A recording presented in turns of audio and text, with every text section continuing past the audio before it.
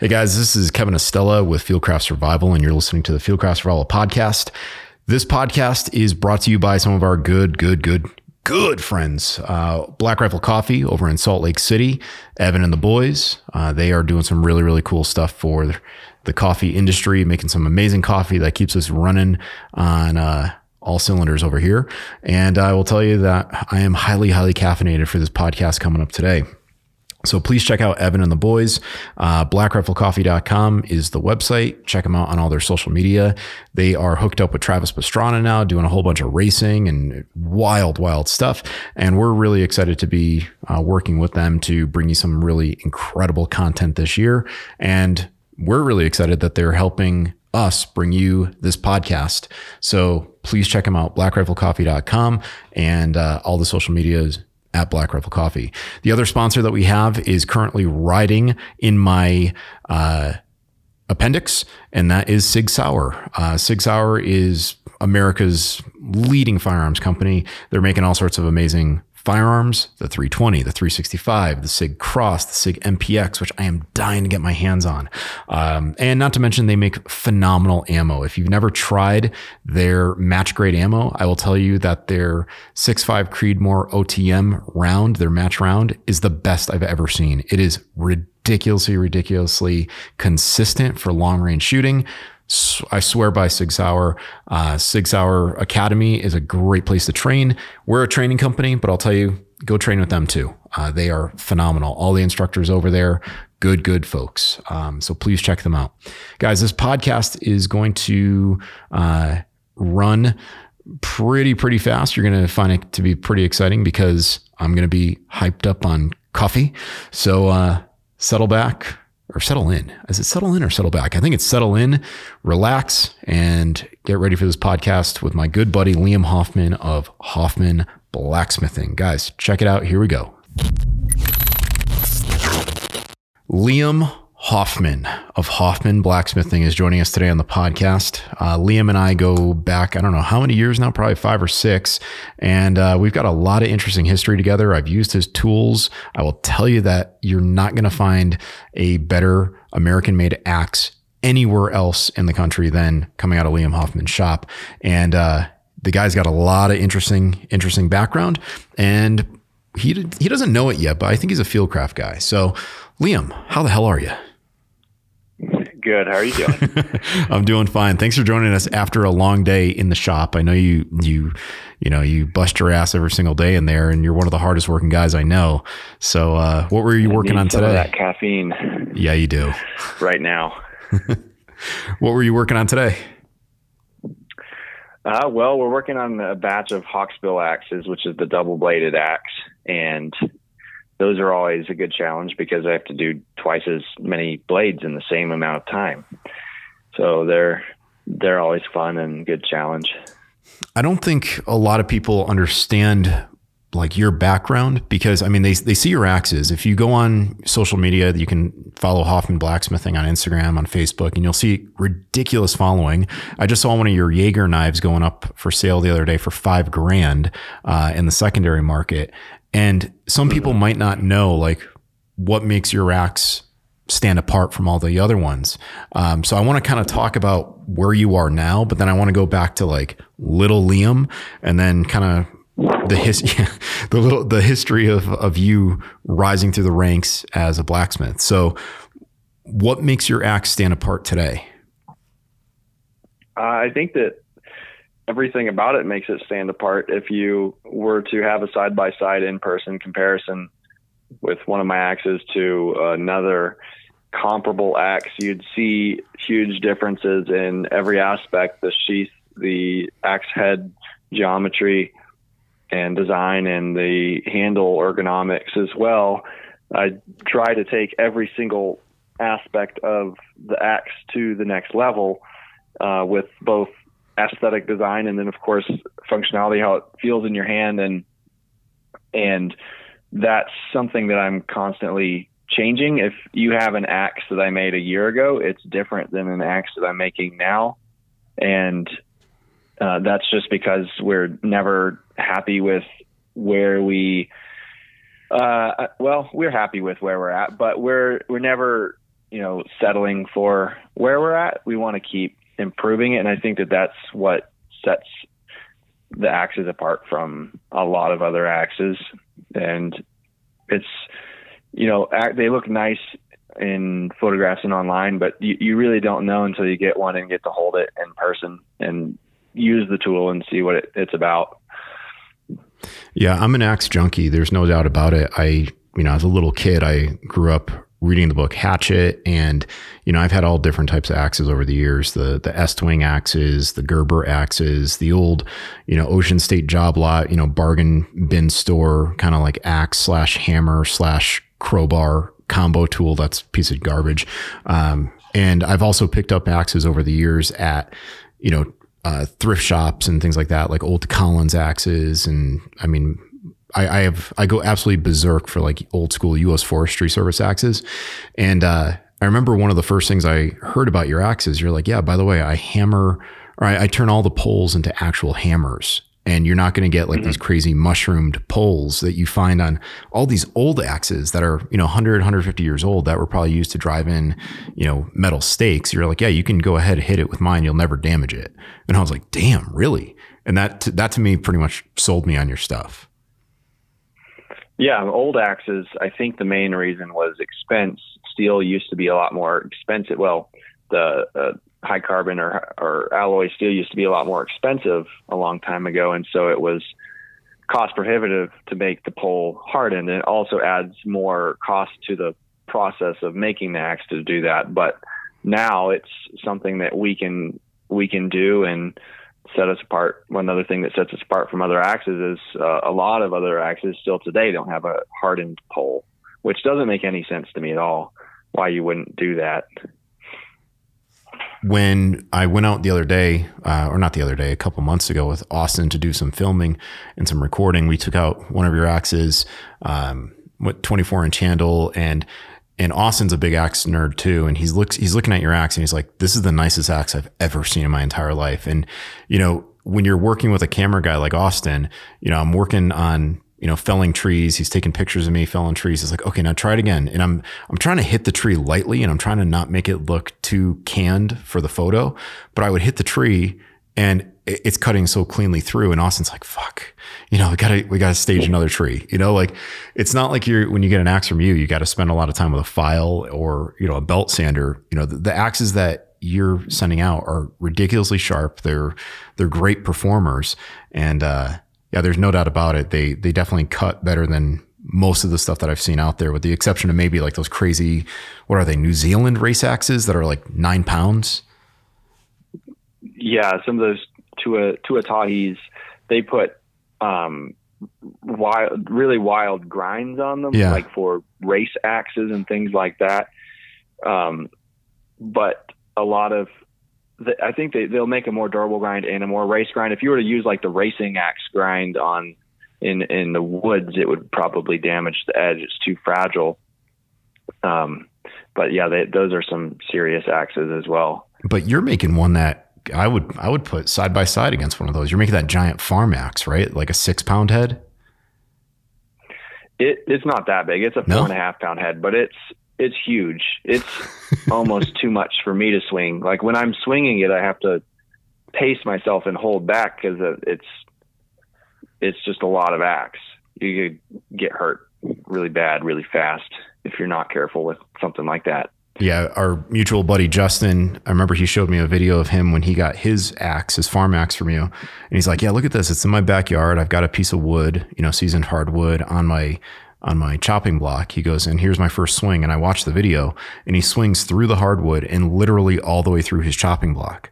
And I was like, you're such an idiot, but that's Justin, shout out to you, Justin, by the way. Oh yes. I remember seeing that video now. typical Justin. Through the block. But now people might be wondering, like, how did you get your start? And, I kind of want to pair this conversation with the book that you wrote about getting started in blacksmithing, because, I think your career path is really interesting. Where so much of public education now is telling people like, you have to go to college, you have to go to grad school, you have to, like, you were like, no, I want to do this thing with my hands. I want to get in there and run my own business at a young age. And it's impressive what you did, but kind of talk us through, like, when you were a kid, the first thing that you forged, and then how you kind of leveled up each way, like in like the certain moments where you're like, okay, I'm at the next level. So like, what was your history? Well, I started when I was 13 and didn't know what blacksmithing was at all. I was just bored, and the first thing I did was just hammer on a cold piece of aluminum. And then the same day I wanted to heat the steel up with the fire. So I just built a campfire and banged on a piece of steel that piece of scrap metal that my dad had, and made a knife. That was actually the first thing that I made. And from there, it was just a really organic progression, really slow. I think a lot of people think that I have gotten to where I am quickly, but I've been doing this for almost 13 years now. And for 10 years of that, or 9 years of that, I was in nothing bigger than a 10 by 27 wooden shack with a dirt floor. And that was a multi-year project that my dad started. So once I started getting interest in this, when I was in 8th grade or so, I made it pretty clear to everyone that this is what I wanted to do. And then my parents were really supportive of that. And so my dad started working on building this shed building, really primitive structure. And I've just, they were supportive of me, but they did not buy my tools for me. They, were like, if you're going to do this, then you do it on you buy your tools and you make it work. And I just sort of saved up my money, put everything back into the business, and it kept evolving. And in 2016, I went on Forged in Fire, and of course won that. And that was a huge level up for the business.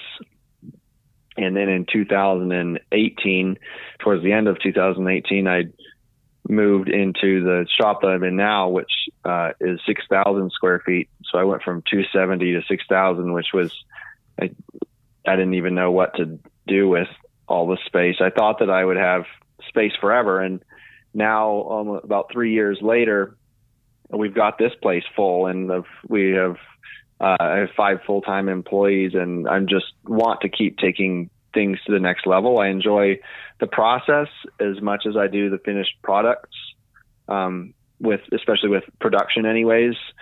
I enjoy the process engineering.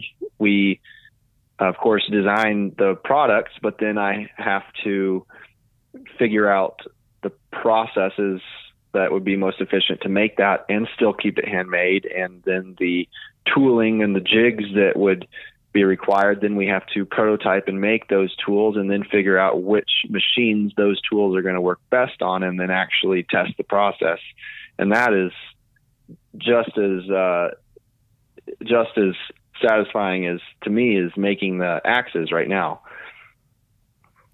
Man, well, let's back up a little bit, because you kind of just sort of like nonchalant and saying, oh yeah, I went on Forged in Fire and I won it. And you just posted recently on social media, you did the Cora sword, right? Yeah. Yeah. There were some interesting things, when we've traveled together and we were talking about it, and I was kind of picking your brain about it, about the whole process on Forged in Fire. You went up against a master bladesmith, right? At age 19. Yeah. I went against an ABS master bladesmith, and this master bladesmith was very accomplished. He's actually the youngest person ever to get master bladesmith. So he was a big deal in the knife community. And so I was pretty nervous when I first found out that that's who I was going to have to go against, because he's very good. So, it was a good challenge for sure. And now you win Forged in Fire. Was that the same year that we met at Blade Show? Was that 2017? 16. Well, let's see. I guess the first Blade show after I won was 2017. Yeah. But the show was filmed in 2016. Okay. Yeah. And then, I mean, obviously you get notoriety from that, right? That was one of the early seasons of the show, right? Like probably season 1 or season 2. I've noticed like over the years, the show has changed, the hosts have changed, the guest expert panel has changed, here and there. But you go on that show and then fame comes, fame within the knife world. And now you're starting to make axes. And what happens to your wait list? Like before the show, how long would someone have to wait to get an axe, and what happened after the show? Before the show, I was doing just fine. We were on about a 10-month wait time on the axes and had no problem selling knives. But after the show aired, and after I also sent some axes to some people on YouTube who have really big followings, that all of this sort of happened around the same 4-month time window, all of this exposure. And we instantly went to about 3 years, and I had to shut it down completely. I got way in over my head with orders because I don't have any experience or know how to manage that type of demand. So we got in over our heads very quickly. I ended up shutting my orders down completely and just working on my backlog. And I was shut down for about 2 years, I think, just trying to work that back. And now today we are still about 2 years backlogged, but we limit our intake each week. It's not just wide open ordering. If it were wide open ordering, I'm sure we would be at least 10 years backlogged, probably within a month. And we don't want that. So the show and exposure from all sorts of different people like yourself on Instagram and stuff has really brought a lot of it, exposure to our brand, and we stay super busy. You know what I find interesting about your products and whatnot is that you're constantly expanding. You started off with like the axes and the knives, and now you're offering replacement axe handles. And even if you just look at like your process of making axe handles, there's artistry there, but it's functional, and it's not like these hipster axes that you see some guys buying and then they paint the handles, and they'll never know how to swing it, and they wear flannel just for the sake of wearing flannel. And like your axes all have history behind the designs, or you look at the shape of the axe handles and you're like, oh, I've never seen that before. It's like, well, probably because when someone mass produces an axe handle, they can't take it to that level without some understanding of how to use an axe too. And I think that's one of the more authentic things about your business is that you've got a lot of experience. You grew up in North Carolina. You were a Boy Scout, right? You got your Eagle? Yeah, Eagle Scout. And I spent all my childhood outdoors. Yeah, I remember looking at one of your videos one time, and you were like hiking through, was it the Blue Mountains, and you're jumping into creeks, and I'm like, this kid's crazy. Like I don't know what the temps were, but you're like, I'm just going to jump in this creek up here, and there's no doubt about it that you've got the wild streak in you,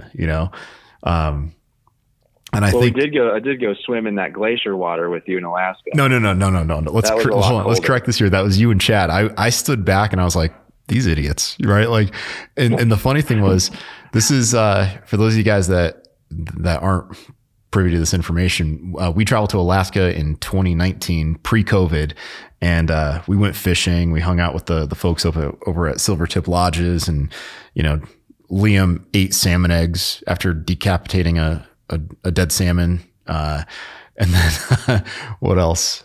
There's a incredible photo bomb, which I might try to get to be like the photo that's used in this podcast. But no, you guys jumped into that glacial lake, and you took a photo of your axe sticking like in the iceberg essentially. Yep. And I'm standing there like, this dedication for my company. Yeah, you did it for the gram. I've got to get the photo, You did it for the gram.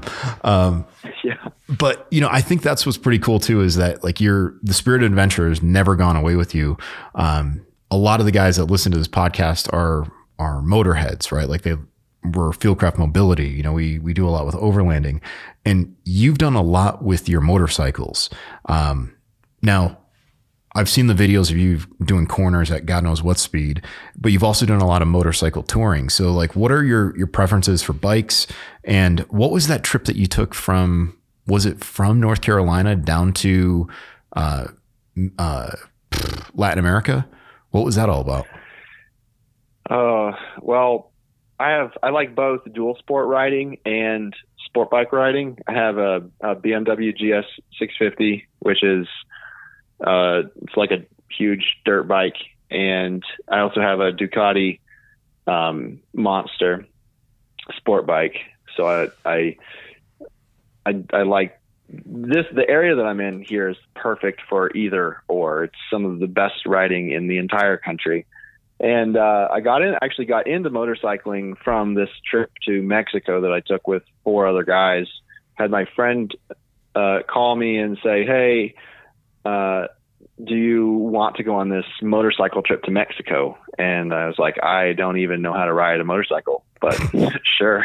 So I bought a motorcycle a couple weeks after I committed to it, and had about 4 months to learn how to ride it. And then we spent an entire month in Mexico on back roads, and we did mountaineering at 18,000 feet and just all sorts of crazy stuff, and got back home and then got into sport bike riding. And I just enjoy, I enjoy going fast. I enjoy going through the woods on the dual sport and getting to camp as well. So I don't think that I'll ever get away from motorcycles unless I'm forced to. And what was that story when you were on that trip in Mexico, when you were mountaineering, about like the glacier giving way or something? Or like you were there one day before it didn't give away on us, but we found out that a week later, an American person died in the same spot where we had just been hiking very unpreparedly. So it was kind of a wake up call after we had already gotten down from it. Man, that's wild. And how long did it take to get from North Carolina to where you were in Mexico, like on bikes? Well, we trailered them to Texas, to the line, and then we didn't go that far down into Mexico. I mean, we went down to where let's see, where were we? Veracruz City on the Gulf Coast, and then we went over to the West Coast. But we just mainly took our time and did whatever. We had no plans, so we'd be riding along and take a beer break on the side of the road, and then say, "Well, we were stuck here now. We have to camp here," and we just would do that day by day, and didn't know what was going to happen next until we got 3 days left till we needed to get back, and we just head back from where we were. Damn. Which is, I think, the best way to do a trip. Damn. Yeah. And speaking of trips, you've done that one. We mentioned Alaska. We did the trip to South Africa. So your axes have been all over. Is there any place right now or any country or continent that hasn't seen an axe of yours? I don't think so. No, definitely no. Every continent, we have axes on every continent. I'm sure there's some countries that don't have my axes, but we've sent them to some obscure places, some islands that I've never heard of, and I'm sure they're in every state here in the U.S. for sure. You ever get any strange feedback from customers like, "Man, your axe is so sharp. I had an accident. I cut my leg open with it, but it's amazing." Like, I just imagine you get some absolutely bizarre feedback. I surprisingly not a ton of people have injured themselves, or at least I don't know how many have horribly injured themselves. But I've definitely been sent a few photos of people that have missed, guys who've sunk them into their thighs or go through their feet or things like that. But I get lots of people like this try to shave with them and cook with them and do all sorts of stuff with them. whenever we teach a survival class here and we're talking about using something greater than like a belt knife or a folding saw, and the question always comes up, axe or machete, axe or machete. I'm like, well, get the longest handled axe you can get, because if you swing and miss, hopefully it will go into the dirt. But if you get yourself a small hatchet and you're not a really experienced person, you're probably going to put that into your kneecap. And I've heard stories and I've seen the photos online, and every once in a while you go on the Book of Faces and you'll see a guy that's bragging about like, oh, I just put this through my thumb. This is amazing. Look at this. Like, and I'm like, Jesus, sometimes you do not get a second chance to make that mistake. You make it once and you're done. But what's really cool and really, really, interesting about your operation now is you're still finding the time to teach blacksmithing. So now getting back to your book, you came up with that book. And then in addition to the book of how to become a blacksmith or how to forge on different budgets, you've got a class that people can take, right? Yeah, I actually just taught one this last weekend. Yesterday, I taught a basic blacksmithing class. And what does that look like when someone shows up? Like, what do they learn, kind of, without giving away the industry secrets? What are they learning? I mean, I teach them all of the essential fundamentals of blacksmithing. The big focus is on hammer control, how to swing a hammer properly and effectively and efficiently, and how to draw out or taper steel, how to upset steel, how to punch and drift a hole, and how to bend steel correctly. My class is really heavily focused on people, or is geared towards people who actually want to learn how to blacksmith. It's not so much of like a tourist experience where you just come in and the instructor kind of does everything for you and you end up going home with this project.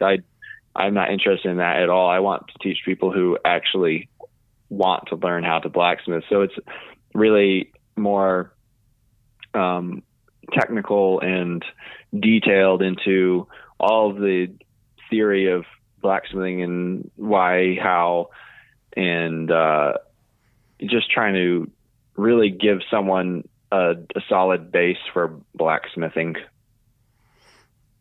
And in your book, when you talk about like getting started blacksmithing on a budget, what are the basic tools?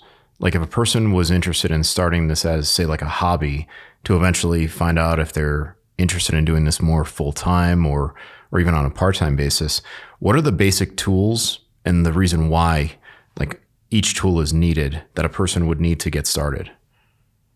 Well, there's only 4 things that you need to blacksmith, and that is a hammer, anvil, tongs, and a heat source. And none of these things require electricity or really to spend more than $100, or most people have things laying around the house that they can get started with. So obviously you have to have a hammer to shape the steel, and you have to have tongs to hold the steel, and an anvil, which you don't need. With all of these things, you don't really need a proper anvil or a proper hammer or proper tongs or proper forge. You could use vice grips for tongs. You can use a framing hammer for your forging hammer if you really need to, or you can buy mallets at the hardware store that work just fine.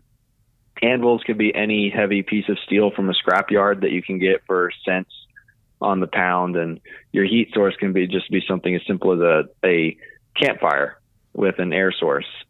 So that's what I try to drive home in the book, because I get a lot of comments online, or I see comments on other people's posts just out there about how blacksmithing is so expensive to get into, or I'll have people comment on my setup and they'll say, "Oh, I wish I could do that, but I couldn't afford to."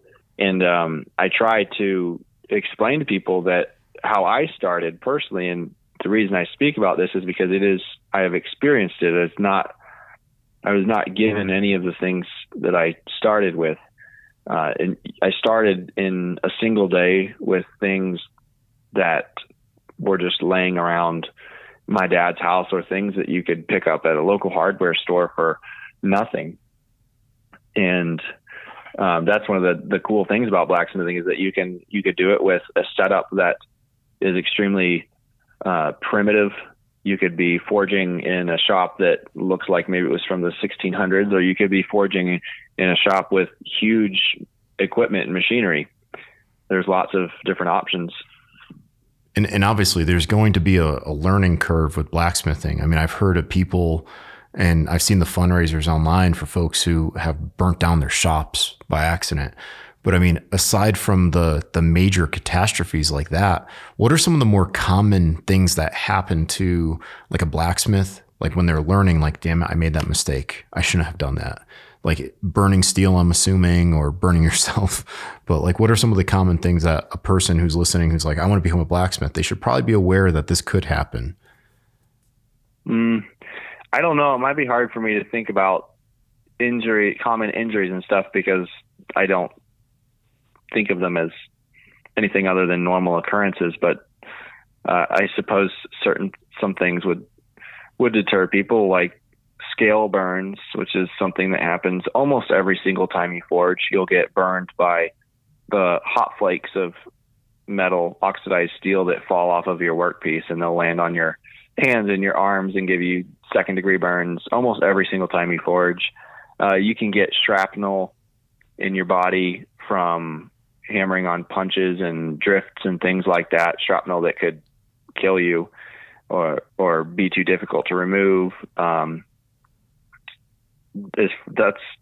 then of course you could get cut or get a finger smash or anything like that. Those are probably the most common blacksmithing injuries. And then other than that, it's just the blacksmithing is a huge learning curve with your hammer control, being able to manipulate the steel properly, which is what I try to drive home in my class, is how to manage those tools, because forging to me is just like a potter sculpting clay, but you can't use your hands. You have to figure out how to manipulate this material like clay using tongs and hammers and other tools. And that's the biggest challenge, is how to use these tools like they're your own hands. Yeah, and you're not able to just reach in and grab the metal and shape it like you would a pinch pot in clay. You actually have to hit this thing that, is a flaming piece of metal. Now you've obviously expanded your operation and you've purchased some ridiculous tools. Like I've seen some of the videos that you guys have posted up, and Justin's talked to me about it. And he's like, Liam just got this new, drum sander, or he just got this new hammer or something like that. And he's like, it's over 100 years old. Like there are some unique tools in your 6,000 square foot shop now. What are some of the ones that would surprise listeners? Well, some of the two oldest things that I have are both of my power hammers. One is made in the 19-teens, the other is made in the 1920s, and they are the top of the line power hammers to this day. There are very few power hammers being made still because they're almost obsolete, but of the ones being made today, they're still not as good as the ones that were made when blacksmithing was kind of at its height in industrial blacksmithing on a larger scale. So those are really neat machines to still see them in full swing production to this day. It shows you how high quality they were built. But most of my other tools are from the 50s or 60s and are incredibly simple. And I like these tools because they are very easy to operate and fix. And you can find them at great prices because they are kind of becoming more obsolete to modern manufacturing. How easy are they to maintain? There's really, it's just like an old vehicle. You just have to give them oil and grease and clean them. And that's really it. There's no computer in the machine. There's no electronics at all. Typically, it's just gears and pulleys and things like that. So it keeps things simple, and it also allows us to maintain the handmade aspect in the axes that we create, and also allows us to use tools that would have been used to make an axe during some of the height of axes, the late 1800s, So it's kind of neat to use machines like that. Speaking of maintenance, person buys your axe, or they buy any traditional wood-handled axe, steel head. What is the suggested maintenance for an axe? Like if you're using it in the wintertime, you bring it indoors, or you're living in a very humid area. Like what do you advise people to do with your axes to maintain them? Well, unless you live so I am very hard on my axe. My personal axe, I don't baby it at all. And you don't really need to unless you want to maintain a certain look. But as far as the environment goes around you, I think the only environment that I would really suggest that people more baby their axe and stay on top of their axe would be a dry environment, would be a desert environment, because you have the chance of the handle actually drying out and loosening up coming out of the axe head. So you'd have to oil the axe handle more frequently. And other than that, you basically, it's a chunk of wood and a chunk of metal. There's not much to it. You oil the wood like you would oiling a piece of furniture or a cutting board or whatever it may be. And then the axe head, you put protective oil on, because it will rust if it stays wet. But if it does rust, it's not a big deal. It can just be rubbed off with steel wool and oiled. And then the leather sheath, I suggest that people just treat it like you would a pair of leather boots. If it gets dried out, you put leather conditioner on it, and as you do all of these things to your axe, it'll start getting a patina and I think that they start looking cooler after they get a patina. But there's not a lot to axe maintenance. Changes of the seasons are good times to oil your axe handle and sheath and all that stuff. But it's a very simple tool, and I think a lot of people overthink it for the most part. Yeah, I think out here in Utah, I've got one of your 2.5 pound, or is it 2.25 pound camp axes?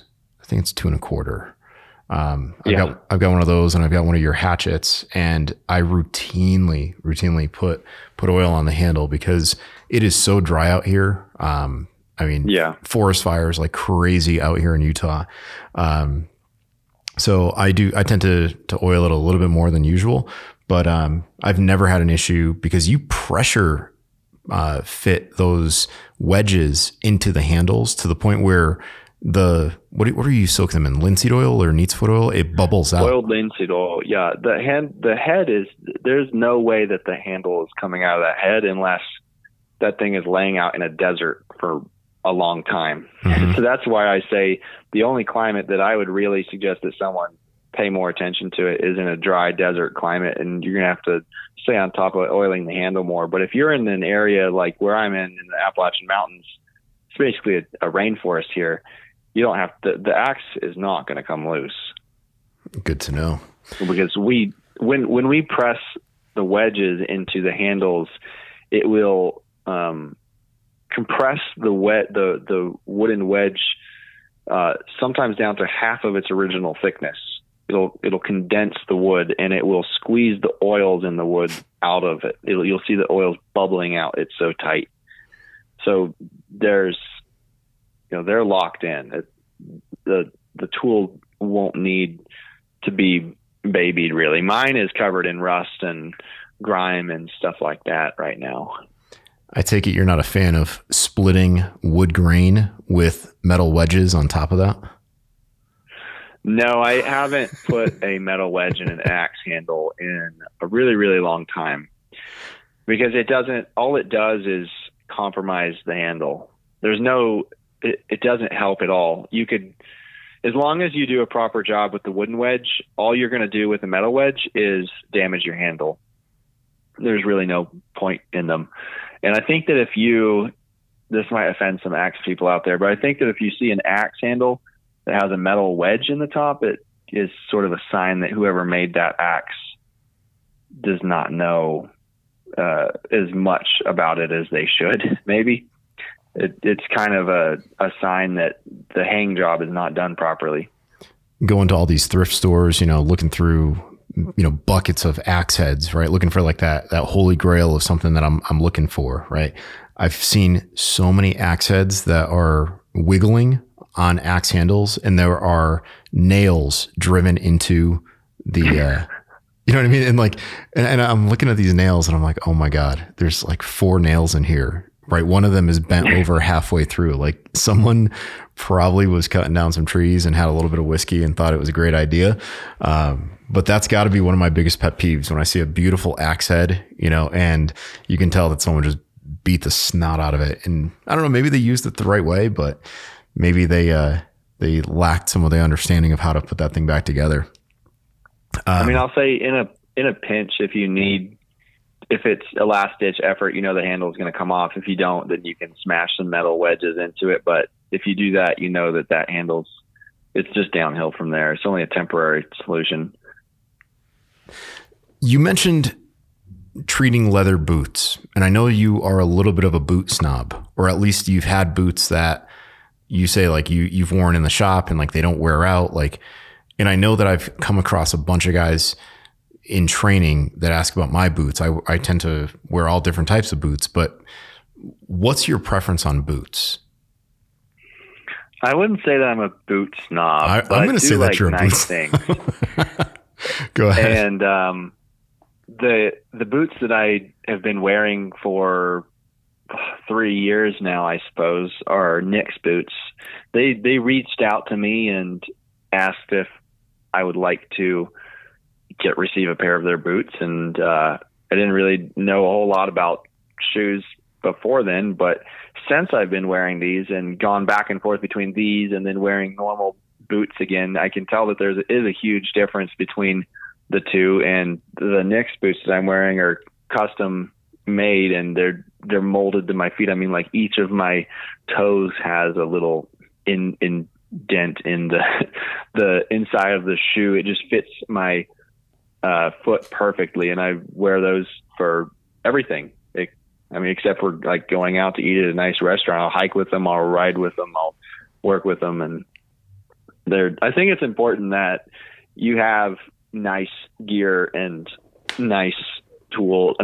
It would be hypocritical of me to make an axe like I do and then not try and apply that same philosophy to the rest of my life. So, I like nice things. I like nice things too. And my diminishing bank account reflects that. Now, when you're running around the shop, you have a flow to making the axes. Kind of talk us through the process. You have your steel, heat it up, rough shape, whatever it may be. Can you think of the process all throughout your head and just run us through it real quick? How it becomes raw steel to finished product? Oh, I don't want to bore you, but basically,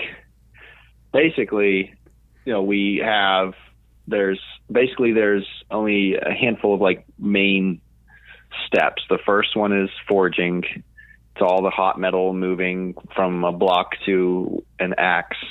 The second is grinding and heat treating, which is just basically cleaning up the profile of the axe a little bit and hardening the axe head in oil.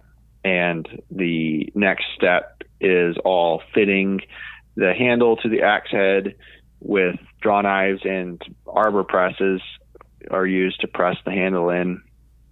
And then it's just sharpening and wedging the axe is the last stage of axe making. So, not including the sheath. The sheath is, of course, not. The sheath is done last. but in axe making, we use a really wide variety of skills and processes. It's neat that we get to do forging and also some machining. We do woodworking, we do metallurgy, we do leatherworking. All of these different skills go into this one tool. So there's a whole lot going on in the shop to make this one tool. It's pretty incredible. And does your mom still help out with the leather? Yes, my mom Karen does all of the leatherworking. Yeah, it's gotten really, really good lately. Like I'm noticing, like even your stamp is awesome, you know. And I'm a leather nerd, so I was like, damn, she's really stepping up her game. You know, it's always been good, but it's getting really, really good. Yeah. So now let's pretend that I'm like a 13-year-old version of myself, and I go to a store and I see your axe, maybe like in a catalog, and I say to myself, there's no way I can afford that because I'm a 13-year-old kid. But I go down to the local flea market or whatever, and I find an axe that's like a starter axe. What advice do you have for someone who's like, what do I need to look for when I buy an axe, right? Like, how do I determine fit and finish? You hear people say that all the time, right? Like, oh, this axe has great fit and finish. Like I will say your axes have great fit and finish. You hear people say like, well, this one has really good grain, but coming from your mouth, what is fit and finish, good grain? What are some of the things that you would advise, say like a kid who's getting into axes, like, hey buddy, you should probably look for this before you buy one of mine. And you know, you're getting started. This is what I'd recommend. Oh, well, there's a whole lot to it, but I guess as far as the axe head goes, you know, you could look for things as far as like damage to the pole. Is the pole mushroomed or not? If the pole, it looks like the pole has been abused, it might tell you that the rest of the axe could have some damage to it, or maybe the axe is lower quality. Things to look for on the axe head on the blade would be the radius of the blade. If the corners are like sharpened off and ground off and it's a really rounded edge, that means that axe has been sharpened and used a whole lot. And maybe the high carbon steel that's on the edge of the axe is actually ground away from the axe head, and now the cross section of the blade is too thick as well. So those are some things to look for on the axe head. And the axe handle, you need to look for something that's thin, really, really thin. And most old axes, if they have the original handle, they will be thin.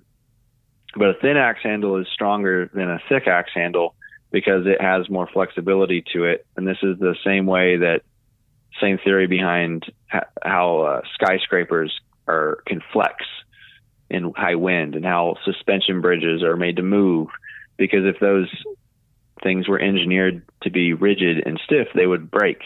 And the same applies to an axe handle. If the axe handle is swung and all that vibration from hitting a piece of wood is not allowed to move in the handle, then it's going to break the handle. So looking for a very thin, slender handle is important. And the grain orientation does play a role some in axe handles.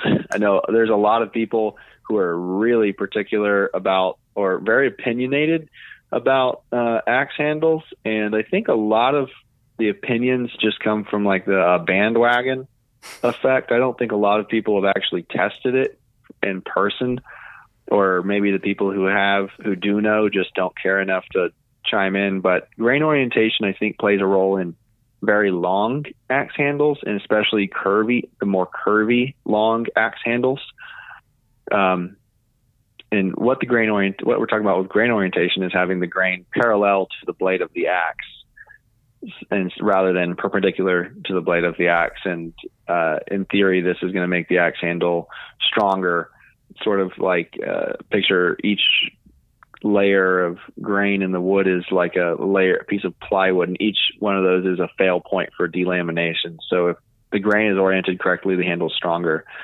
But I guess I could take this as an opportunity to say that I don't think it's as important as a lot of people think it is. But those are the two.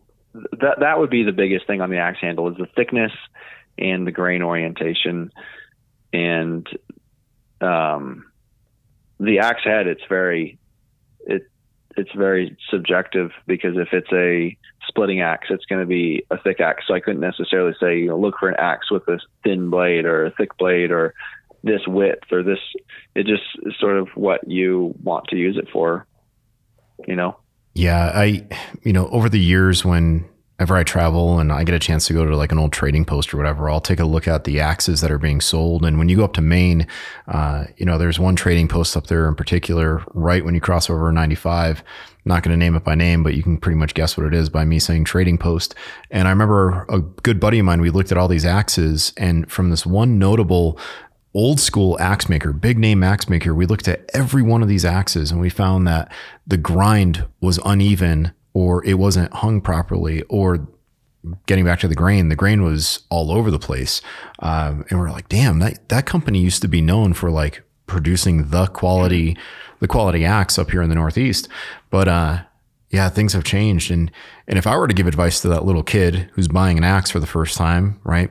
Going in the backyard, smashing on trees or whatever, don't get a very expensive axe at first, because if you put that thing into the dirt and you hit a rock, you're going to cry, because you're going to have to, spend a lot of time fixing that blade. So, I agree 100% on the looking for mushrooming, because, I've heard people say like you can find cracks on the inside of the axe that you don't see on the outside. Mm-hmm.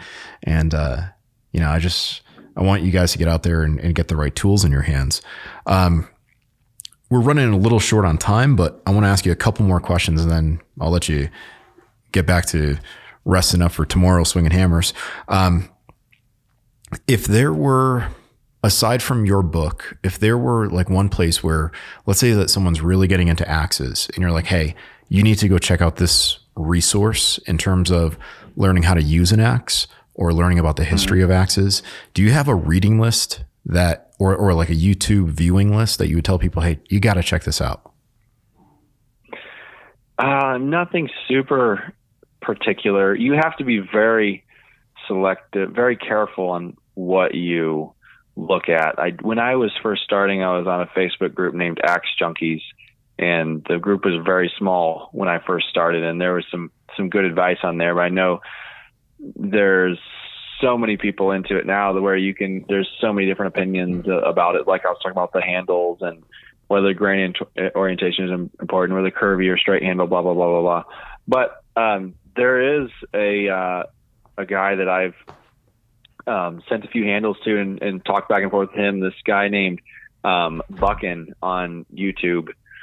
And he's this Canadian tree faller guy who like walks the walk. He knows how to use an axe, and he's very particular about his axes and how they're sharpened and how thick they are and the axe handle shape and all that sort of stuff. And I think that he really knows what he's talking about. Look for people that actually use an axe in their content and do it well.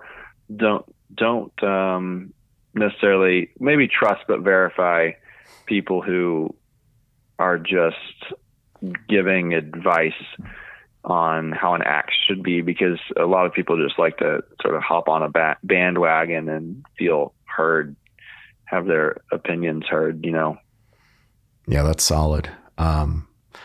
What's next for you? Aside from axes, you're doing leather aprons, shop aprons. You've got all the axe handles. You're doing the occasional run of like your Jaeger knives and, some of the personal interest things. I know you did an integral axe, which I was like, oh my God, that thing's massive. What's kind of coming up next for you? Like on your radar, I got to try this. Well, the next mega huge project, which will take, I've already been conceptualizing it for probably 2 years, is going to be coming out with a production knife line, just like our axe line, but I want to do the same thing with knives. And They'll all be, what is going to be unique about them is that they will all be forged to finish in integral knives with hidden tang wooden handles. So the knife is going to look like, it'll have the same appearance and style as a custom one-of-a-kind integral knife. But I want to do it on a production scale, and I want to sell them for the same price that someone would sell a water jet cut stock removal ground knife for. And the process, so developing the processes and dies and tooling for that is my next huge project. Damn, I couldn't even wrap my head around how you would do that. Like, I've seen the behind the scenes of stock removal places, water jet cut knives, stock removal places. I couldn't even imagine the quality control that you need for that, or the process. So, I mean, I'm sure I'm going to be enamored by like, hey, this product is really awesome, but I think I'm going to be more impressed with the how you do it, which doesn't seem like it's going to be easy. It won't be. In order to do integral knives on a production scale, you have to have big enough equipment, because you're forging from a round or a square bar of steel, not a flat bar. And you have to do it quickly. So you need big enough hammers, you need big enough hydraulic presses, you need OBI trim presses. And then in order to do the handle, since I'm going to be doing hidden tang instead of full tang, which is not a thing when it comes to production knife making, I'm going to be able to use my copy lathe that I use for the axe handles to turn my hidden tang knife handles. Currently, the production knife world is so generically saturated, and it's all the same. You get a sheet of steel, water jet cut, and then you grind it on a belt grinder to shape, or you CNC machine it, and then you have scales that are routed out for you, and you pin it together, and they're all the same. And I want to do something totally different. I want to make a lot of knife makers upset when I do this. That's my goal, is to just disrupt the whole knife world with these. Is I want to do something that no one else is doing, and in order to do that, it takes the equipment, and it takes the experience that I've gotten from axe making and developing processes, jigs, tools, and using that machinery and actually doing it on a production level. Because I always say that it is one thing to make one, high end $5,000 knife. It's like, no, it's not easy, but it's a lot easier than making 100 of them and doing it consistently, repeatedly. Doing the process of production is the real challenge. Jeez. I'm blown away, because you're only 26, right? 25. You son of a bitch. I don't even want to tell you what I was doing at 25, but I was definitely not coming up with a strategy to disrupt the knife industry. Holy crap. Where can people find you? Like, what are your socials? What's the website? Let everyone know. Everything is Hoffman Blacksmithing. The only things that I really use are Instagram, Facebook, and also our website. And all of those are Hoffman Blacksmithing. So you're really not easy to find. You're not affiliated with that guy that keeps tagging your stuff and posting pictures of you and me in Alaska, and what is it? I don't even want to give that guy credit. Oh man.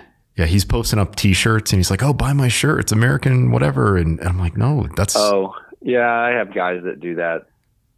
Yeah. They're not original enough to come up with their own thing, so they steal people's content. Yeah. And how much of a loser are you if you're using my image to try to scam women? Like, there are dudes out there that are far less gray and have more hair and are better looking, but I still get messages from women all the time, like, some guy's using your image. And I'm like, he's a loser, so it is what it is, man. That's the internet. Well, Liam, thanks so much for joining us on the podcast. I'll see you hopefully at Blade this year. And yeah, I'll be there. And I'll be in North Carolina in April, doing an austere med class. And there's a very good chance that I will be relocating to the North Carolina office. So I'll be in the Aberdeen, Fayetteville area. I don't know how far that is from Boone, but I'll definitely have to hit you up. It's about 4 hours. That's nothing. After living in Utah, where it takes like 9 hours to get to the southern border of the state, like I can drive 4 hours with my eyes closed. So yeah, I'll definitely have to come up. We'll go hiking, camping, shooting, riding, foraging, whatever. Man, that sounds really dangerous. I love it. All right, man. Well, hey, we'll sign off of this podcast, and we'll definitely see each other at Blade. So guys, this is the Fieldcraft Survival Podcast. Thank you so much for listening.